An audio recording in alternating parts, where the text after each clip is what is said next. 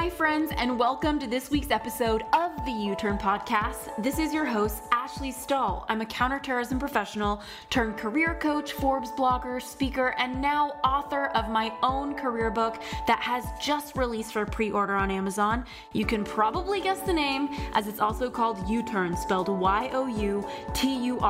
This book is all about getting unstuck, discovering your direction, and designing your dream career. I created the U-Turn Podcast and wrote the U-Turn book with this goal of helping you reconnect to who you truly are and upgrading your confidence in work and in love. So if you're looking to get even more clarity beyond the podcast and even the book on where you belong in the workforce, or you want to make a career pivot or just explore your purpose overall, we have a brand new free quiz to help you out with that. Just head on over to ashleystahl.com. If you want to take it, it's ASHLEYSTAHL.com for the free quiz. Also, I'm really excited to finally let you know that this episode has been brought to you by Organifi. I have fallen so in love with their smoothie protein, their chocolate, their vanilla, and also their green juice drink. I have both of these products every single day, and after years of declining and dodging sponsorship because I didn't want to feel sticky promoting something to you, I decided that their products were so good, so transformative for my health and my morning routine, that I reached out to them and asked if they wanted to sponsor the U-Turn show. So if you are inspired to upgrade your health during these uncertain times and you want products to add into your routine throughout the day, I just can't recommend them enough. I was able to get you a discount code for 15% off when you check out. All you got to do is head on over to Organifi.com/U-Turn. It's spelled Organifi, ORGANIFI.com/YOUTURN. Make sure you enter the code U-Turn at checkout on their website. And now let's dive in to this week's episode. Any person who thinks, I've got it all in balance. When I meet the right guy, I'll get in better balance. You don't make time when you meet the right guy. You make time to meet the right guy. You need to have your life in balance.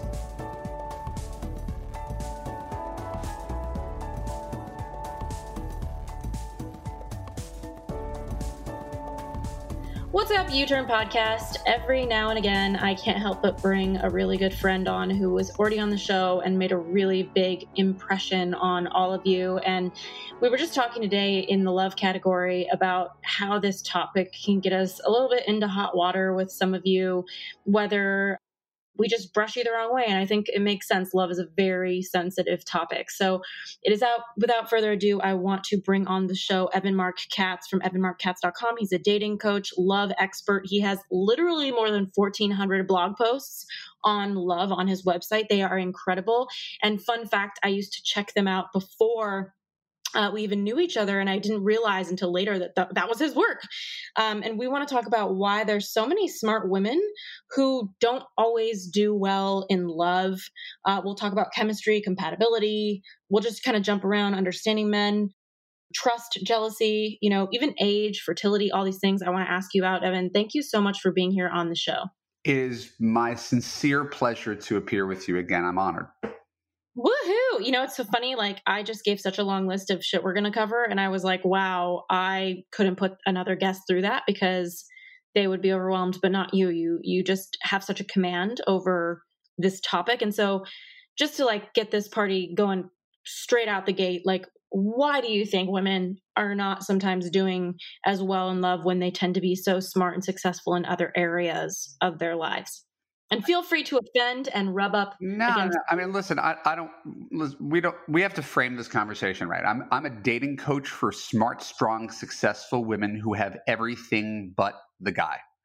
So I could not be more steeped in this conversation, more sympathetic, more fluent, having listened to women for 3 hours a day for 17 years tell me about their experience in dating. Mm-hmm. And so we could just step back and make the observation. If you look around at the number of amazing, and my clients are usually a little bit older, women less than 30 rarely reach out for dating coaching. maybe they don't have the means. Maybe they don't think they need it because men are so abundant. But women, 35 to 55 are generally my clients. And you see a certain type of woman who is, oh my God, I'm 39 and I'm nowhere close to having the family that I always sought. How did I get here? Yeah. Or the woman who's on the far side of that. She got married poorly when she was young. Now she's 50, still vibrant, attractive, successful, having a hard time getting back out there and finding a man of the right caliber. And so what are their blind spots? Because we know what their strengths are. What are their blind spots that are stopping them from achieving what they want to achieve? The only thing they haven't been able to achieve in everything else in life. And I think the word that I accidentally stepped in is achievement. The thing that makes you successful at work does not necessarily make you successful at love. And I think that's a big eye-opener. Yeah. What makes you a catch at work doesn't always make you a catch in a relationship. What a bummer. What a buzzkill for so many women who are just working their ass off trying to make an impact at work. They cultivate these people skills, and then what do you think it is about their persona or energy, or the persona or energy of somebody who is high performing at work that seems to be directly in conflict sometimes with being appealing or connected in love? There's a lot that's written about this, and I want to, again, frame it through a lens of observation, not judgment, right? Mm-hmm. Because it's really easy to say, this is the way the world should be.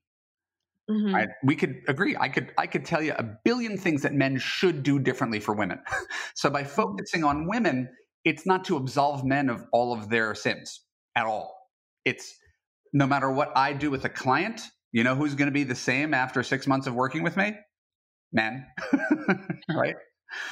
So the focus on helping women look in the mirror, understand their responsibility, their behavior, their choice of men is the one thing that we can control, since we can't control the city you live in, the dating site, an entire gender known as men.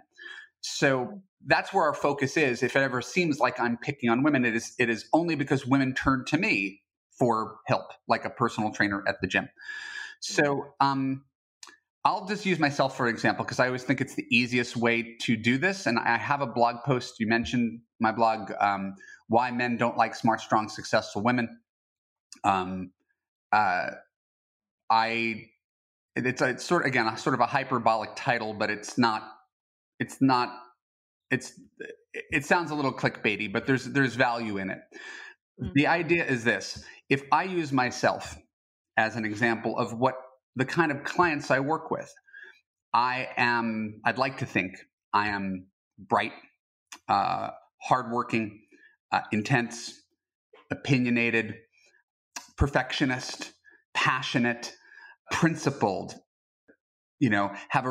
always interested in personal growth and change.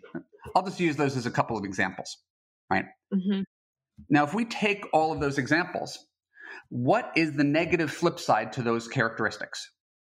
Because every good quality has a bad quality on the other side of it. Mm-hmm. Every one. So if you've ever been with a guy, we'll flip it around so we could keep the criticism away from everybody. Have you ever gone out with a guy who's really bright, like genius bright? Ash? Yeah, of course, for sure. What was the problem with that guy? I mean, God, Evan, it's so funny. I never talked to you about this one, but he was like a surgeon in New York, and he just was flat, he took things very seriously. Nothing was funny. Got it.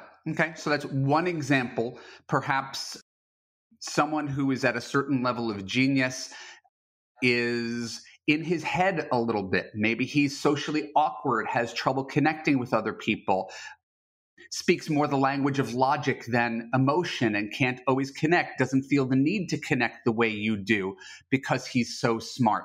Might be kind of arrogant because he's so smart and thinks his opinion is the only right one, right? We'll use that as an example, right?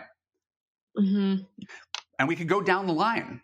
right? We just go down the line with each thing. And this is in my book, Why He Disappeared. Think of a guy who's gorgeous, right? This has nothing to do with smart, strong, successful women, but think of a guy who's gorgeous. What's the downside of dating the gorgeous guy? Other people want the gorgeous guys, competition, fear, I don't know, scarcity. Yeah. That's a piece of it. The gorgeous guy might realize he's gorgeous, carry himself like he's gorgeous, underdevelop other parts of his personality because he's gorgeous, not think he ever has to settle down with any one person because he's gorgeous and he has limitless opportunities. Right? Guy who's financially successful. What's the downside of the guy who's a self-made millionaire? I mean, probably he works a lot if he's still in it, or like he's got, again, options. There's a lot of women who want a successful man like that. But beyond his options, his personality, what's the downside of dating the guy who owns the startup, Ash? Yeah. I mean, ego, not available, busy. Got it. So if that's the case, wouldn't it make sense that some of this would apply to women as well? Yeah, totally. It almost makes me think, just from an exercise standpoint, anybody listening right now, it's like, if you're smart, strong, and successful, write down all of the qualities you're using on a daily basis and take a look at how they apply or conflict with your love life, which is crazy to think about. Yeah. So again, there's no judgment against someone who's like, I have a purpose, I have a passion, and my passion is building this business and skiing. But if you're working 60 hours of business at your business each week and you don't have much time or attention to give him, and 15 weeks of the winter you insist on being on the ski slopes and he's not a big skier, you can see how that might affect the quality of your relationship. And again, remove the genders. It's the same story. There's stories about, there was a Wall Street Journal piece years ago about marathon widows. These are women who work with Wall Street guys, these intense alpha males who are millionaires and have conquered everything, but their working hours are 6 a.m. till mid-afternoon. So for their jollies, they wake up at 3 a.m. to train for triathlons, and then they go to 8 o'clock at night. And these women, what do they get? Yep. They get a house and a paycheck, but they don't have a husband. So to me, there's a zero-sum game when it comes to time, right? And any person who thinks, I've got it all in balance. When I meet the right guy, I'll get in better balance. You don't make time when you meet the right guy. You make time to meet the right guy. You need to have your life in balance, because whether it's a man or a woman, if you're spending more time, not just more time, infinitely more time, 60 hours a week working versus 1 hour a week swiping, your life's out of balance. Okay. Well, so let's say that there is like the smart, ambitious woman listening right now, and she really does want to date, whether they're listening to this episode during like coronavirus pandemic times or just otherwise. Like, do you have a general rule of thumb? And I know that it's hard to have rules, but of how much energy or time somebody should be putting into dating if they really care about it and they are that successful and strong? Well, let's think of this like everything else. Gosh, there's so much more I want to say, because I didn't even wrap up what I wanted to say about the perils of being smart, strong, successful women. But I do want to answer your question. Think of this like any other practice you have. This is your yoga practice. This is your meditation practice. This is your daily trip to the gym, right? It's a thing that you do, that you integrate into your life. And if you integrate it into your life, then it's not a thing that you have to think about. It's just a thing that you do. Maybe it's on your calendar, but you don't miss it. And if you do miss it, you recognize, got to get back to the diet, got to get back to the meditation, got to get back to, right? Yeah. So nobody does this, but it's what I recommend. And because remember, I'm a coach for busy women. So I don't tell you, quit your job and find a husband. I say, yeah, that would be a bad look. Yeah, get online for a half hour a day, right? It's lead generation. Keep 7 to 10 active leads in your inbox. Screen them using a mechanism that I teach in my Love You course, so that you're not actually dating 10 guys at once. You're screening them, and you're avoiding texting as a primary form of communication. And go out. with one or two guys a week. So if you could date online for a half hour a day, communicate in various forms with 7 to 10 guys who have some potential, knowing full well most of them are not going to earn the right to get a date with you, right? And meet one or two guys a week, you're going to find a boyfriend sooner rather than later because you're putting in the consistency. That's your half hour of high intensity cardio a day. Mm-hmm. And if you don't do that, it's really hard to find love. And now you're just relying on luck and timing.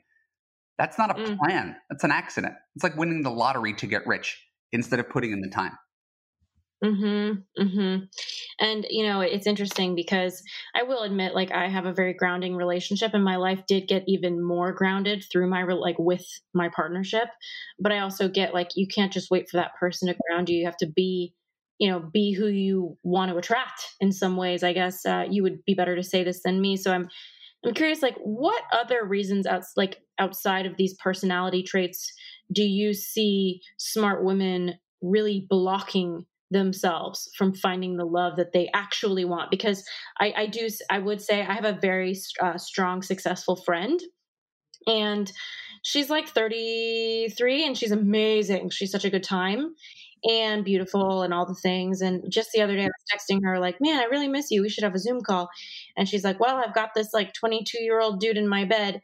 And it's funny because she talks about him, like these guys that she kind of gallivants with, like they're all a joke, and they kind of are to her, but she actually does really want to find the right person. So with her, I'm often thinking like, okay, it is actually really entertaining and funny. And I'm kind of like, not vicariously living through her, but just curious about her life. And so what would you suggest to somebody like that who's kind of like tinkering around and having their fun? Because to me, there's also like an opportunity cost to that, right? Like she could be in bed with the right dude, I'm guessing, You absolutely nailed it. That's it's a quote from Love You. Every second you're spending with the wrong guy is the second you're not looking for the right guy. Right? Dang. Okay. And so there's no value judgment against someone who's, keeping busy, having fun. But if you're 33 and your goal is marriage, 2 kids, I wouldn't spend too much more time playing. I think of it like being unemployed. Like you might have money that you could last for a while until your next job, but do you want to run out of money? Yeah. Right. So to me, you said, well, what are the traits? Let's go back to that. I'm not going to ask you to out your friend nor throw her under the bus. I think I'm asking people to take stock of their own negative traits and recognize those negative traits that push against happy relationships, right? And identify those traits in the men that you crave, right?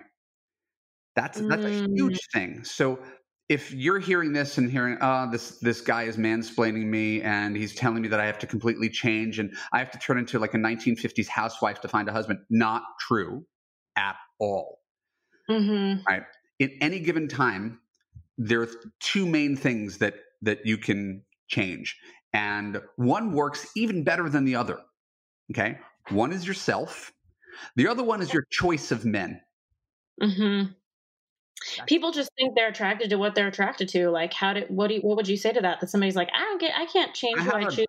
You're right, Ashley. I have a 6-month course on how to get happy and make long-term decisions that are consistent with your goals. So not to give away the whole secret of the course, but most people, if you really get right down to it, and I'll send you some links I just opened up something that I've never shown anybody outside my private clients before. It's an exercise called the husband picker. Oh, great. Right. Maybe I did it with you over dinner, right? I wouldn't be surprised. I think we did this. My mom always was like, your picker was off until now. And she's like, oh, your picker got so good. Yes. So the issue is not with women, what's wrong with them and how they need to change. It's that if your picker keeps on telling you that you need to date the male version of you, but better without your flaws, you might need to listen to this exercise.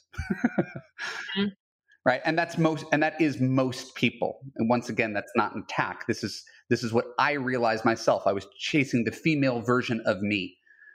Right. But let's do a math exercise. If you're a 95th percentile woman, Ashley, Okay. Again, I don't want to ever sound judgmental of anybody who's not, but my audience is 95th percentile women.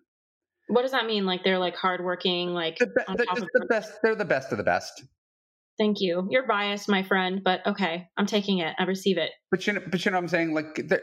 Like genuinely bright, attractive, successful, kind, everything going for them. Like could look in the mirror proudly and say, "I'm a catch. I don't understand what's going on here." Right? So let's just assume that's who my clients are. That's who you are. That's who your listeners are. Okay. Yeah. So if you're a 95th percentile woman and you define yourself as such, and your standards are as such, you create, right, this mental barrier, limiting belief that's partially true, but not totally true. And that limiting belief says, I need to date the 5% of men who are above me. You've heard that before, right?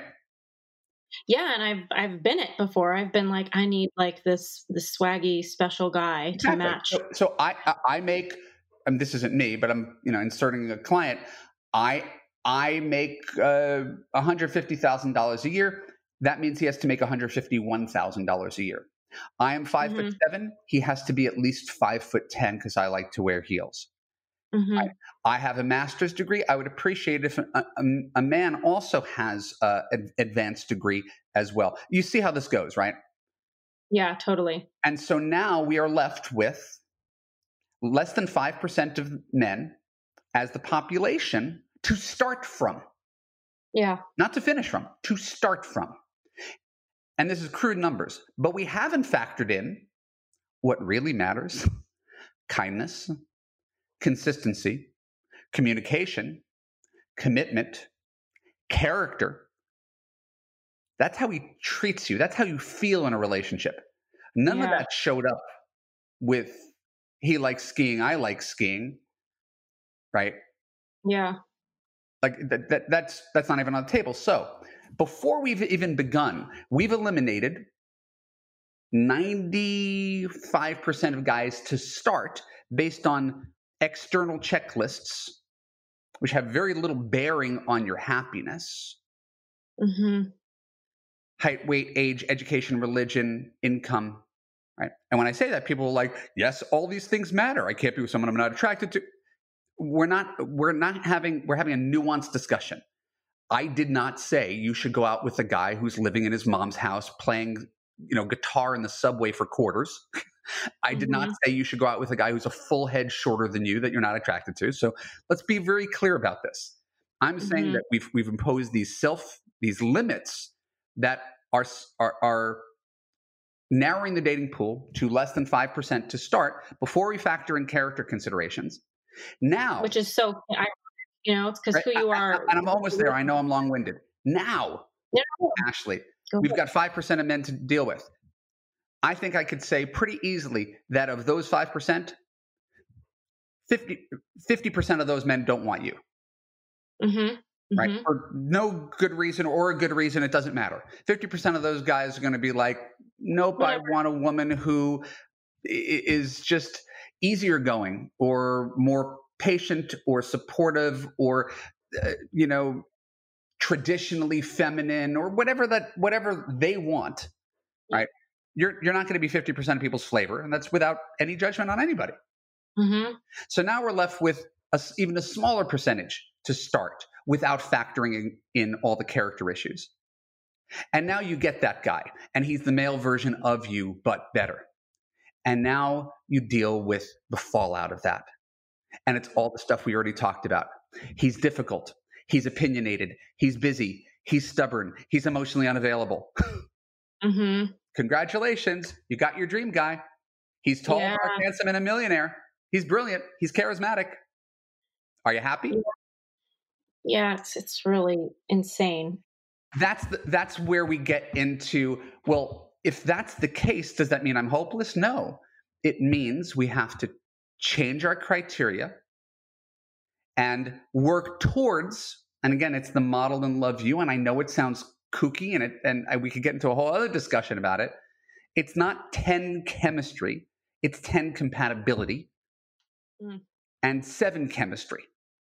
But people chase 10 chemistry and they're terribly surprised when they end up with a 3 incompatibility over and over and over and over again. And they bang their head against the wall. They say, I can't help what I'm attracted to. Well, if the same thing's happening to you again for 40 years, maybe you don't have to change what you're attracted to. You might want to reevaluate whether it's good for you in the long run. Wow, that's great. And then what kind of courage it's going to take for them to be able to say, oh shit, this is the thing that I decided isn't good for me. And now I have to say no when it's so tempting. And I think about my girlfriend who I love and just really want her to find what she's looking for. And I think about these guys and I'm like, damn, these guys are not what she wants. Like this is a distraction. And so what are some steps that somebody listening can take to shift into what's good for them? Because I hear exactly what you're saying through experience. Like I was that person. Now I'm with somebody who is so good for me. We're pretty much a 10 compatibility and maybe over a 7 chemistry. But I feel like I'm with my best friend who I'm in love with, and it's such a joy. And my life has just taken so many new heights. Like, how can somebody actually start to choose differently when like they don't feel any tingle down under, like if they're sitting at dinner with this person and they're thinking like, man, I want to be into you and I'm not. Like, how do they shift? I think I'm really glad you're saying the things you're saying, because it shows how even with someone who gets it, this is rife for subtle misinterpretation.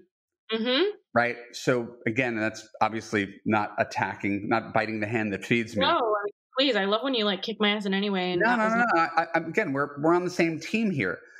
I think people, this is a human thing. Men do the same thing. I just happen to coach women. Tend to catastrophize, tend to engage in black and white thinking, either or solutions. So if you're listening and you're thinking this dude is telling you that you have to settle, you are not hearing what I'm really trying to say. Yeah. Right? That's so important. There is no settling. Right? I've got more happy clients than any other dating coach has clients. Right? I got more marriages. I've been doing it longer. Right? And I've created a system called Love You to walk people through this. And this is not something you do in a 40-minute podcast. Right? Yeah. It's something I do over 6 months. I'm just giving you the highlights of it, Yep. Because it's a whole way, the same way that you don't lose weight by signing up at the gym, right? It's a process of being a healthy person. So there's a whole process here, which doesn't mean it's painful or it's more recognizing how people make decisions, right? And recognizing that, I don't know, I'll keep on sticking with some metaphors because I think they sometimes paint a better picture than what I can talk about. I'll say, Ashley, your choice of men, my delightful friend, has not led you to happiness or peace. Your relationships consistently cause you pain, frustration, anxiety. I don't doubt that they're attractive men or good men. They have been unable to make you happy. We could agree, yes? Mm-hmm. Right, so what are we going to do to make you happier? We're going to have to put you on a good man diet. And so, but, I don't want a diet. Diets sound terrible. Well, girl, your DMs. You've conditioned yourself to think that you can eat steak and ice cream 3 meals a day and live. And I'm reading your chart. You're going to die if you continue to eat steak and ice cream 3 meals a day. I know it tastes better than everything else. I know. So you're going to look at the steak and ice cream and be like, oh my God, I want some of that. I totally get why you will always love steak and ice cream, but you can't live on it. You can hear that, right? You can hear that message? Yep. Okay. Oh, so you're just telling me I have to eat like rice cakes and kale for the rest of my life? Didn't say that. How could we find you a healthy diet that's flavorful, with lean meats, plenty of vegetables, lots of joy in it, right? That is self-sustaining, and you could look good and feel energetic and fit And you won't feel sluggish and drained because all you're eating is steak and ice cream. And you won't feel bored and hungry because you're eating only rice cakes and kale. Could we say that there's some, chicken and vegetables flavorful diet that we can do where you can live and be healthy and be happy? That's 7 chemistry and 10 compatibility. Hey U-turners, I have a quick but important interruption here. I really want to acknowledge that during these uncertain times, we have got to focus on upping our immunity and staying well. If your physical body is limited, it's no secret that it gets really tough to be creative and live your purpose. And for a while, I felt a lot of fear that I or somebody I loved would catch COVID-19. And now I realize it is really time for all of us to shift our focus onto simply becoming as healthy as possible so that we're not impacted by anything that's floating in the air. And that is why I was so inspired to contact Organifi, because I am really obsessed with their green juice product and their protein in the mornings and really just all their products. So I'm really touchy about promoting things to you, and I can say with a full heart that their green juice is the secret sauce to my afternoon slump. So all you got to do with their green juice powder is add water to it. It has 11 superfoods in it, everything from ashwagandha, which is used in Ayurvedic medicine in India, to moringa, which is an herb that keeps your skin glowing and detoxifies your body. It's organic. I just love their green juice so much. I asked them to give me a discount code for all their products that you could weave them into your daily routine too and upgrade your health. So just head on over to Organifi.com/U-turn. That's spelled ORGANIFI.com/YOUTURN. So make sure you enter your U-turn code at the checkout on their website so you can get that 15% off. I am so obsessed with their products. I can't wait to hear how it goes for you. Now back into our episode.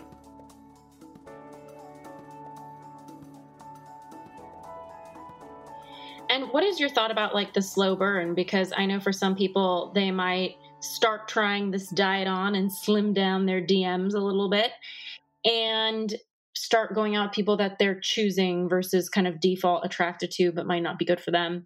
They're sitting there and they're thinking, okay, maybe, maybe. How do you? No, I'm so glad you said that. Once again, this is built into the program. This is built into Love You. All of these questions that you're rightfully asking, right? Mm-hmm. Because this doesn't come naturally, right? The same way that dieting doesn't come naturally, or meditation doesn't come naturally, right? Like, these are things that we have to get into a habit of making good, healthy choices, because we often default to unhealthy choices. If you have a fraught relationship with the male role model in your life, and your dad was distant or busy or verbally abusive, and you constantly felt that you had to win his love, it shouldn't be much of a surprise that you choose men who constantly make you win their love, and you're always off balance and anxious. And you say, well, that's what love is. No, it's not. Love is easy. Love is peaceful. And if you've never had easy and peaceful, that's the diet I'm trying to give you. And you say, well, that doesn't even exist. It does. You've just never tried it before. When people think busy and peaceful can mean boring, and I would love your feedback on that, or like what your message is for that group who's thinking that, because I get it. Like there's a simplicity to it. I love simplicity, but it's not for everybody. Like, what's your message around their fear that they're going to be bored? You know what they say about people being bored? Right? Boring people get bored. Now, again, I don't want anybody to take that the wrong way, but between my wife and I'm the one who is kind of on the front lines of this, doing this interview, publicly speaking, seeking out change and growth and challenging his beliefs and reading, and right. That's how I'm oriented. My wife doesn't do any of this. Mm-hmm. But our relationship isn't built on her doing any of this, because if I'm dynamic and she is cool and fun and agreeable, I'm going to say, we should see Dr. Robert Sapolsky, who wrote this amazing 700-page neurobiology book called Behave. And she's like, sure, sounds interesting. I'm going to get us the tickets to the Geffen Theater and the Taper Theater here in Los Angeles, because I'm a theater person. Turns out my wife's a theater person too. She just didn't know it. Beautiful. You know what I mean? So the idea that you need someone to challenge you, you don't. You need someone to love you unconditionally and accept you for all your flaws. Love is far more about tolerance in the long run. Think of it closer to familial love. Because in 40 years, when you're both grandparents, no one says the secret to Ma and Pa's 40-year relationship was that Pa was hot and had washboard abs. Or that he was so intellectually challenging, he always kept me on my toes. No, he listened to me after I had a bad day. He listened to me cry for a week after my dog died. He picked up my mom from the hospital after she had a breast biopsy. He always did the dishes without question when I cooked him dinner and thanked me. I mean, we so overestimate what the external looks like. And in this time of coronavirus, isn't it more apparent than ever that some rich, busy, charismatic dick who's on lockdown with you isn't the person to make you happy? There's going to be a big divorce boom next year because now couples are going to have to look at each other and deal with each other. And if your guy isn't sweet and happy and kind and selfless as primary features, you're sunk. I don't care if he's a Rhodes Scholar, supermodel, Top Chef, Tantra sex master. It's amazing. Right? We underestimate the value of agreeability. So if we use, for example, and I'm going to go there, Donald Trump as the most toxic masculine man in the world. He's a certain archetype. And you can say, oh, I would never go for a guy like that. Really? Would you go for an Elon Musk or a Steve Jobs? Because they're the same thing without the bad hair. Man, you make so many good points. I also think like a lot of people, during like coronavirus quarantine, they're sitting with their feelings. So if they're single, they're kind of like remembering like ghosts of the past and exes in ways that they might not have thought of them before. Like, for example, Evan, I think a lot about like how like my trials and errors of men tend to text me around the holidays every year. You know what I mean? Or I'm like, what? Like, I don't even have that guy's number anymore. He's like, how are things going? Happy holidays. I'm like, who are you? And so I feel like people have a lot of like old feelings that simmer up during this time. Why do you think that? You're 100% correct. It doesn't mean those feelings. We spend so much time in those feelings. It doesn't mean those feelings of genuine love translate into happy marriage. So if your goal is to cycle out new impressive boyfriends every 6 months, keep doing what you're doing.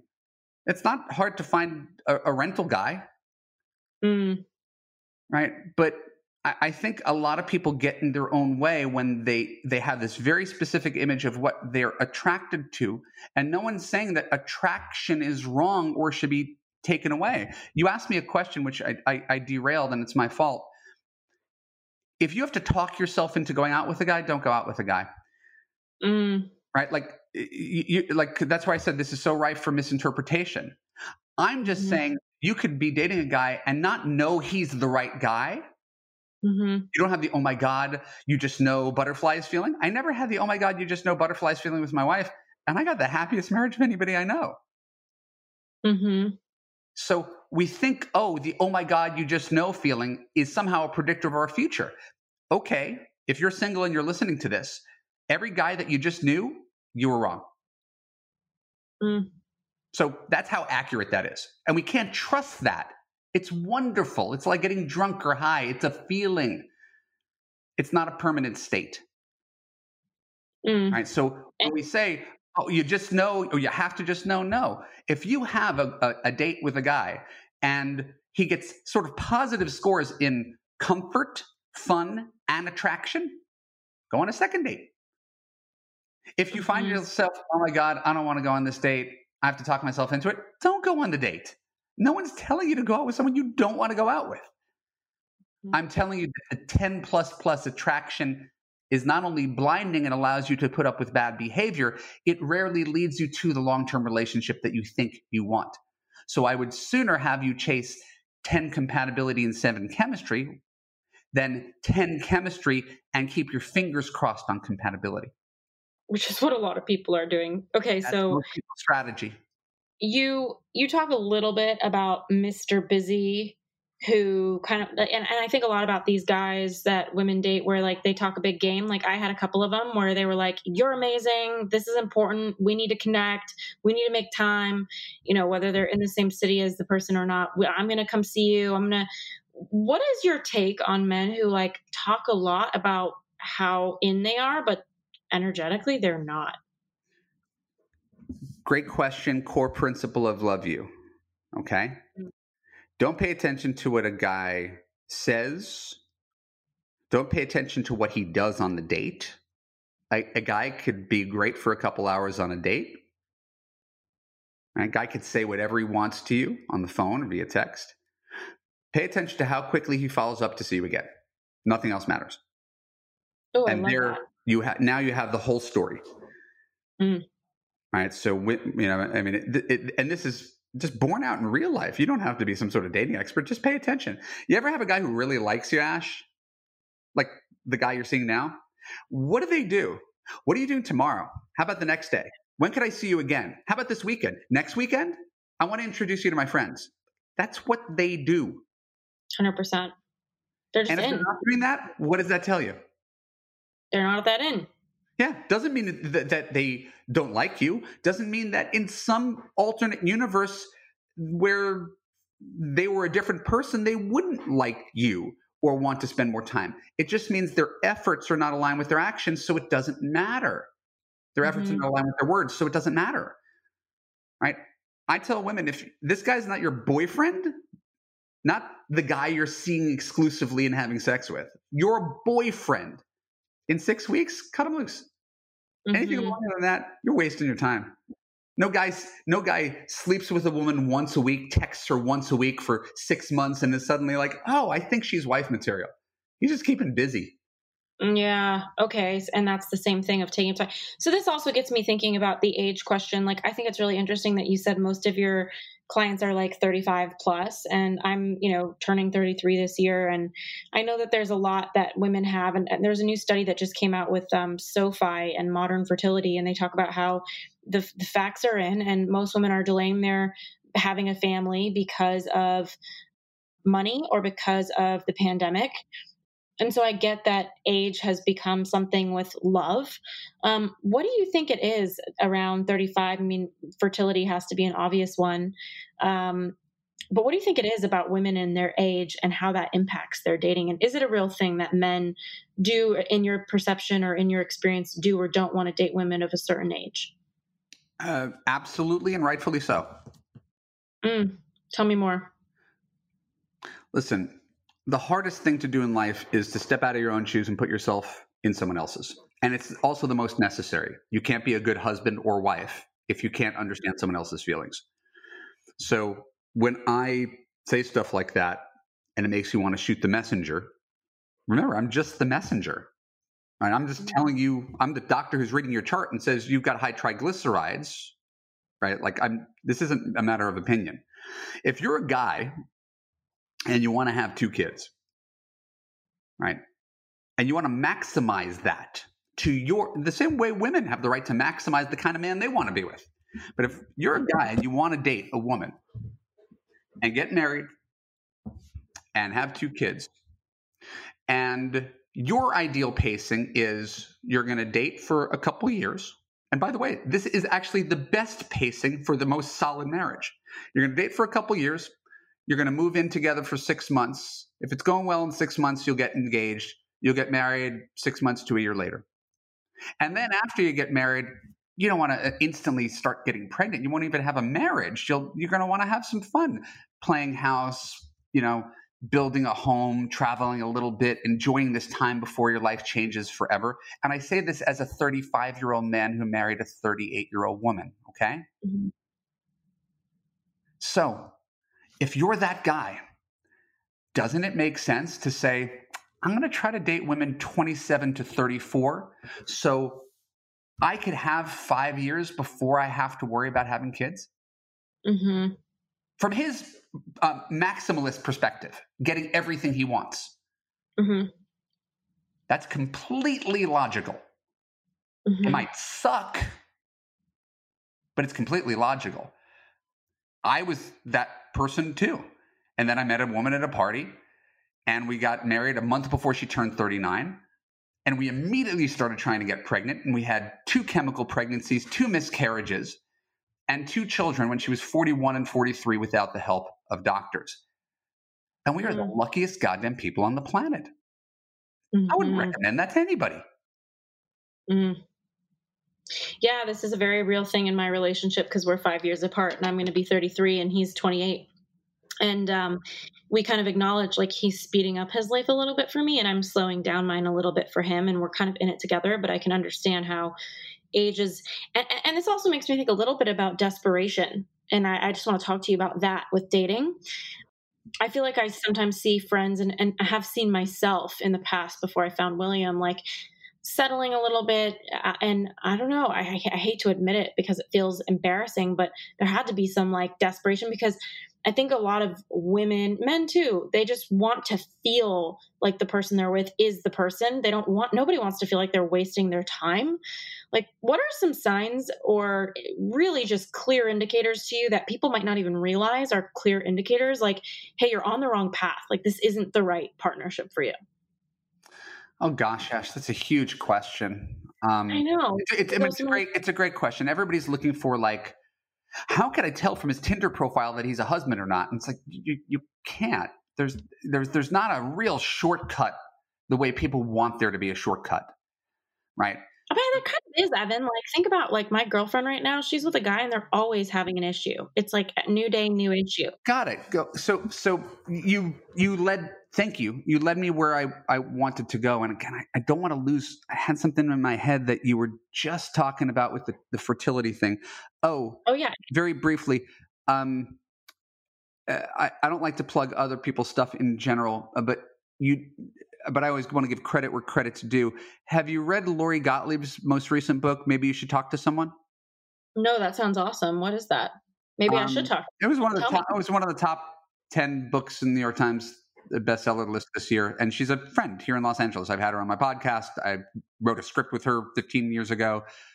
So it's just about, she's a therapist and she's a great writer. She tells the stories of 5 of her clients, and she tells the story of how she's going to a therapist, and she makes therapy and human insight very relatable and universal.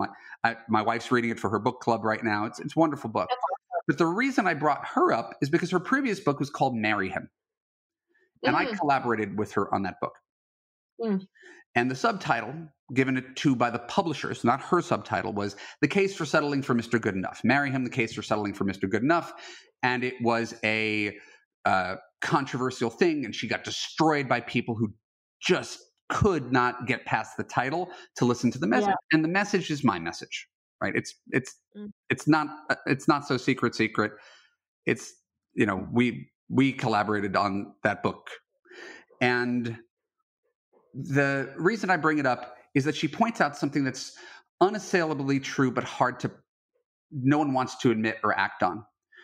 As much as we say, right, and I agree, women get better over time. I've always liked older women, always.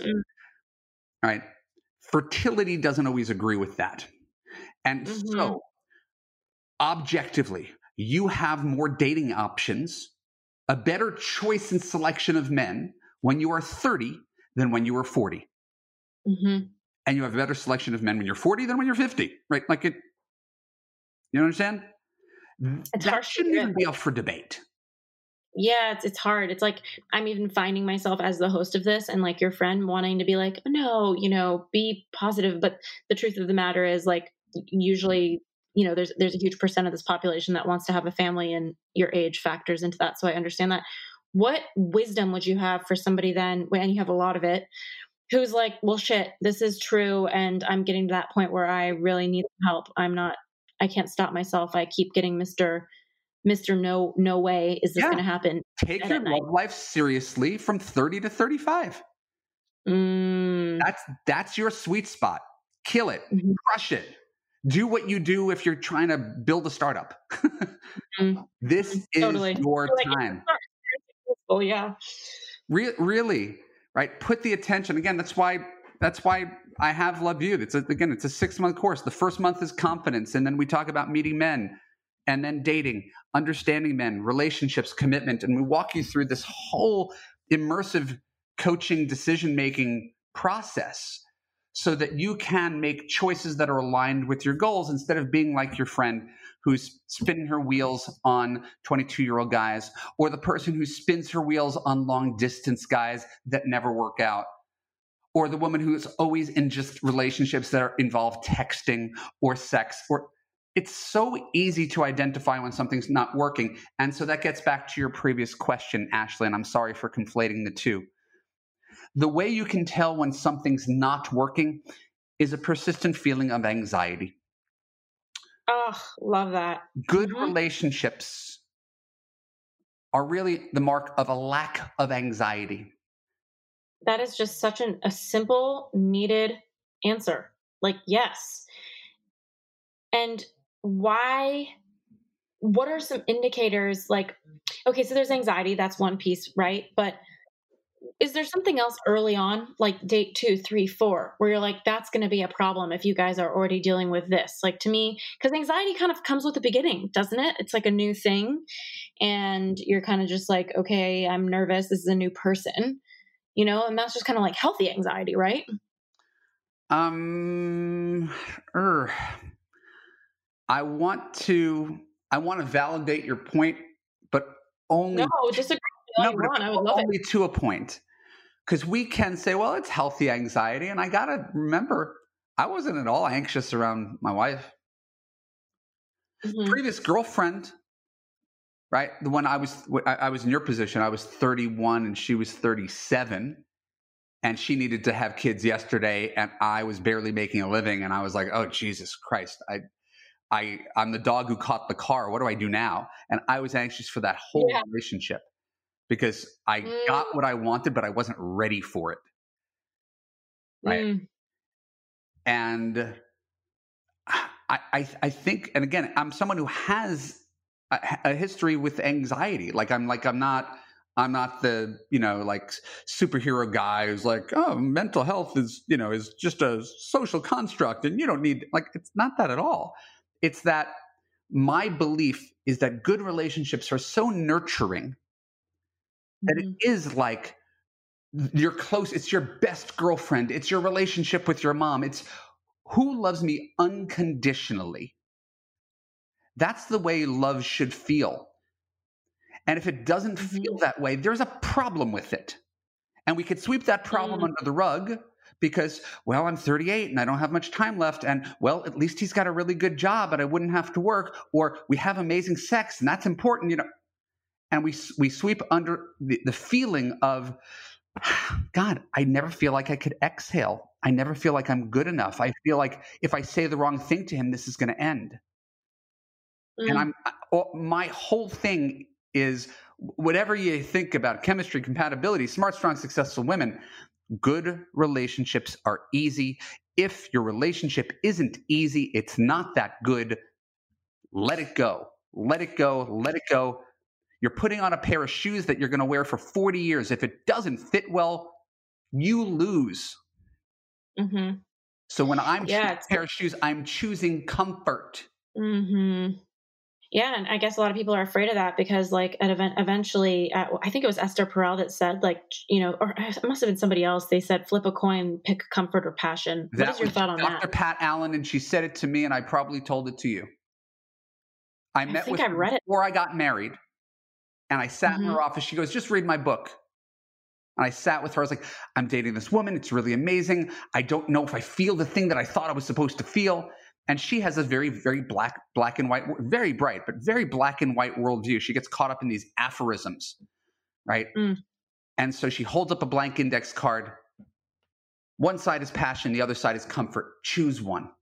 And that's not the right way of saying it. It's not a nuanced enough position. Think of it closer to this. It's a zero-sum game, right? If you have wild passion, you're not going to have much comfort. Mm-hmm. You're not. Just look at your life. Mm-hmm. Think of every time that you were just like over the moon. Oh my God, I can't sleep or eat or breathe. How did that work out in the end? So if that's proven to be an ineffective way of choosing a spouse, perhaps we dial it down a little bit. And now that we're not so blinded by chemistry, we can see someone for who they really are, flaws and all. Instead of, oh, we're going to sweep the fact that he's a dick under the rug, the fact that he's never employed. I'm going to pretend that doesn't have major anger issues. The things that people sweep under the rug under the guise of chemistry is beyond, because we then equate chemistry with love. Oh, I'm in love with him and he's the one and he's my soulmate. And because he's my soulmate, we have to fight. So think about every relationship you had to fight hard for. Did that work? Nope. Yeah. Every relationship you fought for didn't work either. Mm-hmm. You shouldn't have to fight. It should be easy and fun and supportive. And yes, you could have great sex too. It's not this either or. And all of my success stories, Ashley, like years and years of them, right, follow some version of this model. You don't have to change your personality if you're a type A go-getter woman. You might just need to choose a guy who digs a type A go-getter woman who's like, hey, you bought us tickets to this show and want to see your family for a week over Christmas? Okay, honey, sure. Sounds fun. Instead of the guy who puts his foot down and says, no, you're not the boss of me. This has been so awesome, Evan. Like, I just love your fearlessness. Like, you just come into your topic. You've been doing this long enough. It's like, yeah, it can ruffle some feathers sometimes to just say the truth when it feels like social stigmas, but sometimes stigmas are there because there's data to back them and it's just numbers, you know? I appreciate that. And I still don't understand how the truth without getting political, I don't understand how the truth is ever controversial, but it is, because people in general don't want to be personally indicted. It's much easier to blame New York City or men or Match or Tinder or age, or it's so much easier to point at all the things that are genuinely wrong with men and New York City and Match and Tinder and age, right, as the culprit. But since none of those things can change, hey, maybe that just means that all you get out of listening to today's podcast is, I got to take my love life seriously. I got to spend a half hour a day churning through a bunch of losers to find 10% of guys who might be winners.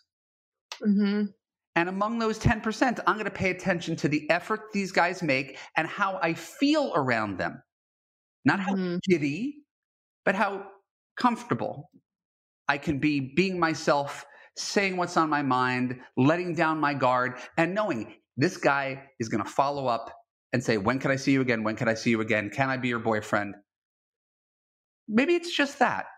It's trusting that the process, when it's working, is easy. And most women are settling when they accept unacceptable relationships. That's settling. It's not dating a guy who makes less money. It's not dating a guy who's 5'8". Settling is dating some douchebag who doesn't treat you well. That's settling. Yeah. Amen. I love it. It's so blunt. And where can everybody find you, Evan, to potentially join Love You as a course, or just keep getting some really good content from you about all of these topics? Yeah, I don't know what it is about talking to you, but I kind of get on my soapbox and I'm like, man, I was too much today. I kind of want to like dial it back now because I was being super preachy, but I'm kind of evangelical the way evangelicals are. Like, I feel like I have ideas that are worth spreading. And it's hard for me to watch wonderful women continue to suffer, give up on dating, put it on hold, choose the same guy in a different body over and over again without learning why is this happening and how easy it is to make a small pivot and get an entirely different result. And nobody could speak to that better than you, Ash. Yeah, thank you. Yeah, it's true. Things are so much better on this side of town in my life because I decided to choose, and not just be attracted to things and follow them like a dog chasing a car. You're so right.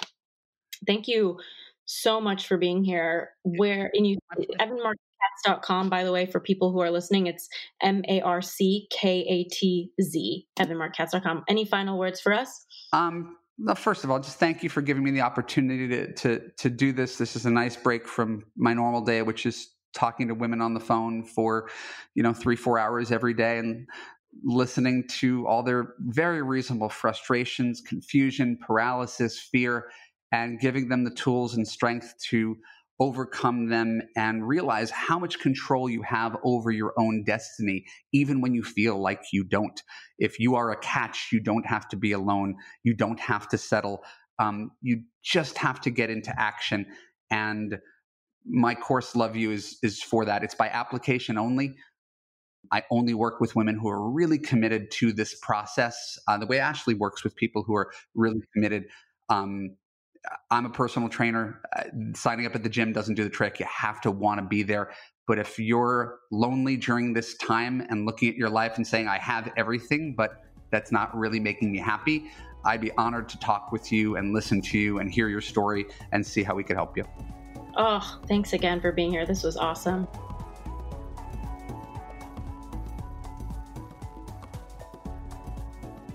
Hey friends, it's Ash here, just reflecting on the episode with Marc Katz. One thing I always struggle with in the love category is that there is a lot of hetero focus to the episodes, and I know that there's a lot of you out there with different love preferences, so I really want to be more inclusive with this. Let me know if in the DMs on Instagram if there's other experts that you would recommend me having on or other focuses. I'm just so here for that. And in the meantime, where I'm left with Marc Katz episode is this idea that you don't get what you don't make time for. And this kind of reminds me of visualization. It's like you can't get the result you want if you don't think about the result you want and make the space for that time, being intentional about that. So in my case, in my day-to-day life, obviously love was something that was important, success in my career. And success is so subjective, like everybody has a different meaning of it. But one area that I wasn't very intentional with, especially throughout quarantine, was the mornings. I found that working remote, especially with my partner being in the house, and getting a new puppy, it became really easy for my mornings to like somehow wither away and not exist anymore. And I would find myself at like 11 a.m. getting behind my computer screen, like, where did the morning go? Which is especially impressive considering that I was waking up at like 6:30, 7 o'clock a.m. for the pup. And it wasn't until recently that I have gotten laser focused on my mornings. And I think everybody has a different type of routine. And so the first thing I would say is to ask yourself, what would you want to go into the day feeling like? How would you want to feel? So in my case, it was freed up. I wanted to feel like I had free creative energy, and I wanted to create a morning routine that would allow that. And so one thing I did was I started burning Palo Santo because I like the smell better than sage. So I would just wake up in the morning, I would start brewing coffee and I'd burn Palo Santo around the house. I'd grab my journal as soon as the coffee's ready. I would start writing in my journal, and there's two different prompts that I tend to lean on when it comes to journal writing if I don't have anything that's coming up for me. The first prompt is, what do you need me to know today? And it's just a question that I like to ask my soul and let my fingers write out the answer. And I can't tell you how many times random information has come in from my intuition or from a different place, I don't even know where, just educating me on so much information that I didn't even realize I needed or that I could take action on. So that's one. The second one I use when I feel really tense and stressed out, and it's, what are you stressed about? What are you worried about? And I start writing down all of the thoughts that I'm having about worry. I'm worried about this. I'm worried about that, whatever it is. Or what are you afraid of? And I write down all the stories in my head about what I'm afraid of today. And usually it gives me a little bit of distance from my fears because I'm able to look at the things I wrote down. And this is a great thing to do when you feel tense at any time. And I'm able to kind of get some perspective and tell myself, like, yeah, these things usually aren't that bad. They don't really deserve anything for me to be afraid of, and that's been really, really healing for me. So a couple journal prompts, but what I've added into my morning routine that I'm so freaking excited about these past 2 months. I don't know if you've heard about Organifi sponsoring U-Turn podcast. I reached out to them because their morning protein well, it's any day protein, any time of the day, but I use it in the morning for my protein shake. It's been a game changer. Their chocolate, their vanilla. I'm also getting really into Organifi's Gold product, which is like a hot tea that is so good and so nutritious. I've been really focusing on creating structure in what I eat for breakfast as well in my morning routine, so that I'm not every morning kind of starting over asking myself, like, what do I need to make? And it creates this like energy drain for me. And so between doing the Palo Santo, brewing my coffee, journaling, and making my morning protein shake with Organifi, the little 5-year-old kid inside of me that so loves sugar and sweets is just so happy with this protein powder and all of their products that I love. So I asked them to give us a little discount code, and you can get hooked up over there at Organifi.com/U-turn. It's Organifi, ORGANIFI.com/U-turn, YOUTURN. You can find the protein there. So, just shameless plug. I love them. And other than that, I mean, there was just so much I got out of this episode. And even in my own relationship with William right now, I think quarantine's been kind of tough on our love. Like, we not only moved in together fully at the beginning of quarantine, but we got a new puppy and we've been together working remote nonstop. And it's weighed kind of heavily on just creating a light dynamic in the house, because we're waking up early for the puppy, we're working extra hard. And one thing that I have found with myself when it comes to my relationship is the better I take care of myself and the more I look at his weaknesses as strengths, what Evan and I talked about here, the better our relationship gets. And so one day we actually sat down in the backyard and we decided to kind of volleyball with each other, or ping pong, and each name a strength, how we can see it as a weakness, but the thing we appreciate about it as a strength. So he had commented on how I have like a very free spirit and that makes his life lighter. I travel at the drop of a hat. I want to do all these adventures with him. And he said, like, the downside of that obviously is sometimes I'll be like forgetful. Like, I'll forget to clean up something because I'm like off leaving the house doing something fun. Like I'm a little bit of a golden retriever in that way, like puppy energy over here. And I went back and forth with him, and it was so powerful, kind of like Evan was talking about, to really recognize, like, damn, every strength is a weakness. And the more you can choose, if you are in a relationship or even with your friendships, to see what the flip side of their perceived weaknesses are, and to really look at what that strength is and how you get to enjoy that. The more you focus on that, the more powerful your relationship can be.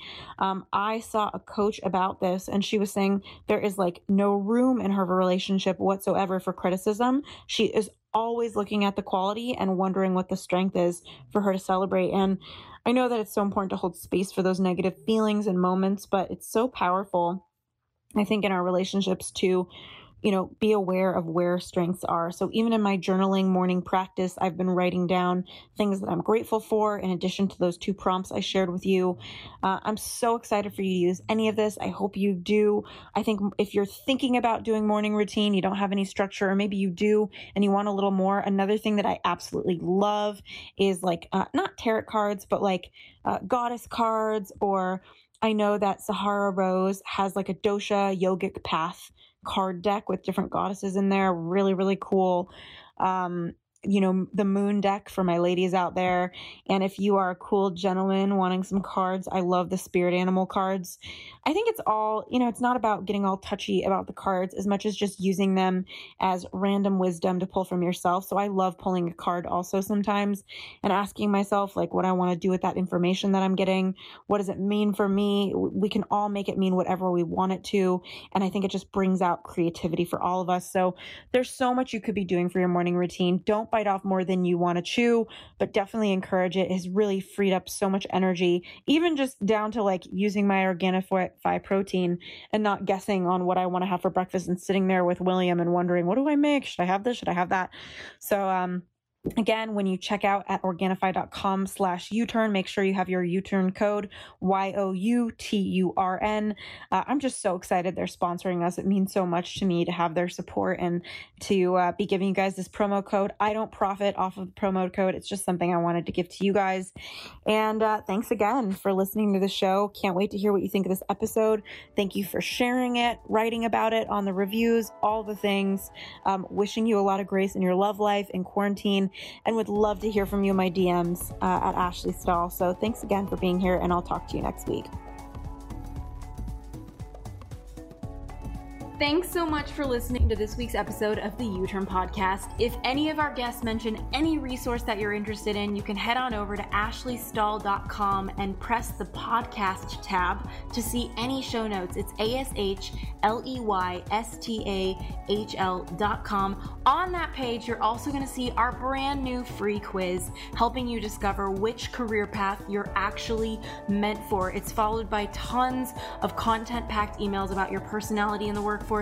And of course, we just can't thank you enough for your written reviews. These reviews mean a lot for our show to keep getting out there. So if you ever send me a DM on the gram, and I'm so grateful that you have, I would love it if you would copy and paste that into the podcast app of your smartphone as a written review. It would mean so much for us over here at the show. Thanks again for being here, and I can't wait to connect with you next week.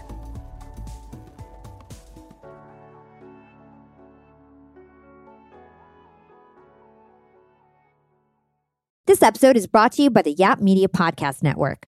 I'm Hala Taha, CEO of the award-winning digital media empire, Yap Media, and host of Yap Young and Profiting Podcast, a #1 entrepreneurship and self-improvement podcast where you can listen, learn, and profit.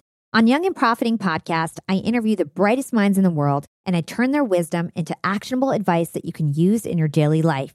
Each week, we dive into a new topic like the art of side hustles, how to level up your influence and persuasion, and goal setting. I interview A-list guests on Young and Profiting. I've got the best guests, like the world's #1 negotiation expert, Chris Voss, Shark Damon John, serial entrepreneurs Alex and Layla Hermosi, and even movie stars like Matthew McConaughey. There's absolutely no fluff on my podcast, and that's on purpose. Every episode is jam-packed with advice that's going to push your life forward. I do my research, I get straight to the point, and I take things really seriously, which is why I'm known as the podcast princess and how I became one of the top podcasters in the world in less than 5 years. Young and Profiting Podcast is for all ages. Don't let the name fool you. It's an advanced show. As long as you want to learn and level up, you will be forever young. So join podcast royalty and subscribe to Young and Profiting Podcast, or YAP, like it's often called by my YAP fam, on Apple, Spotify, CastBox, or wherever you listen to your podcasts.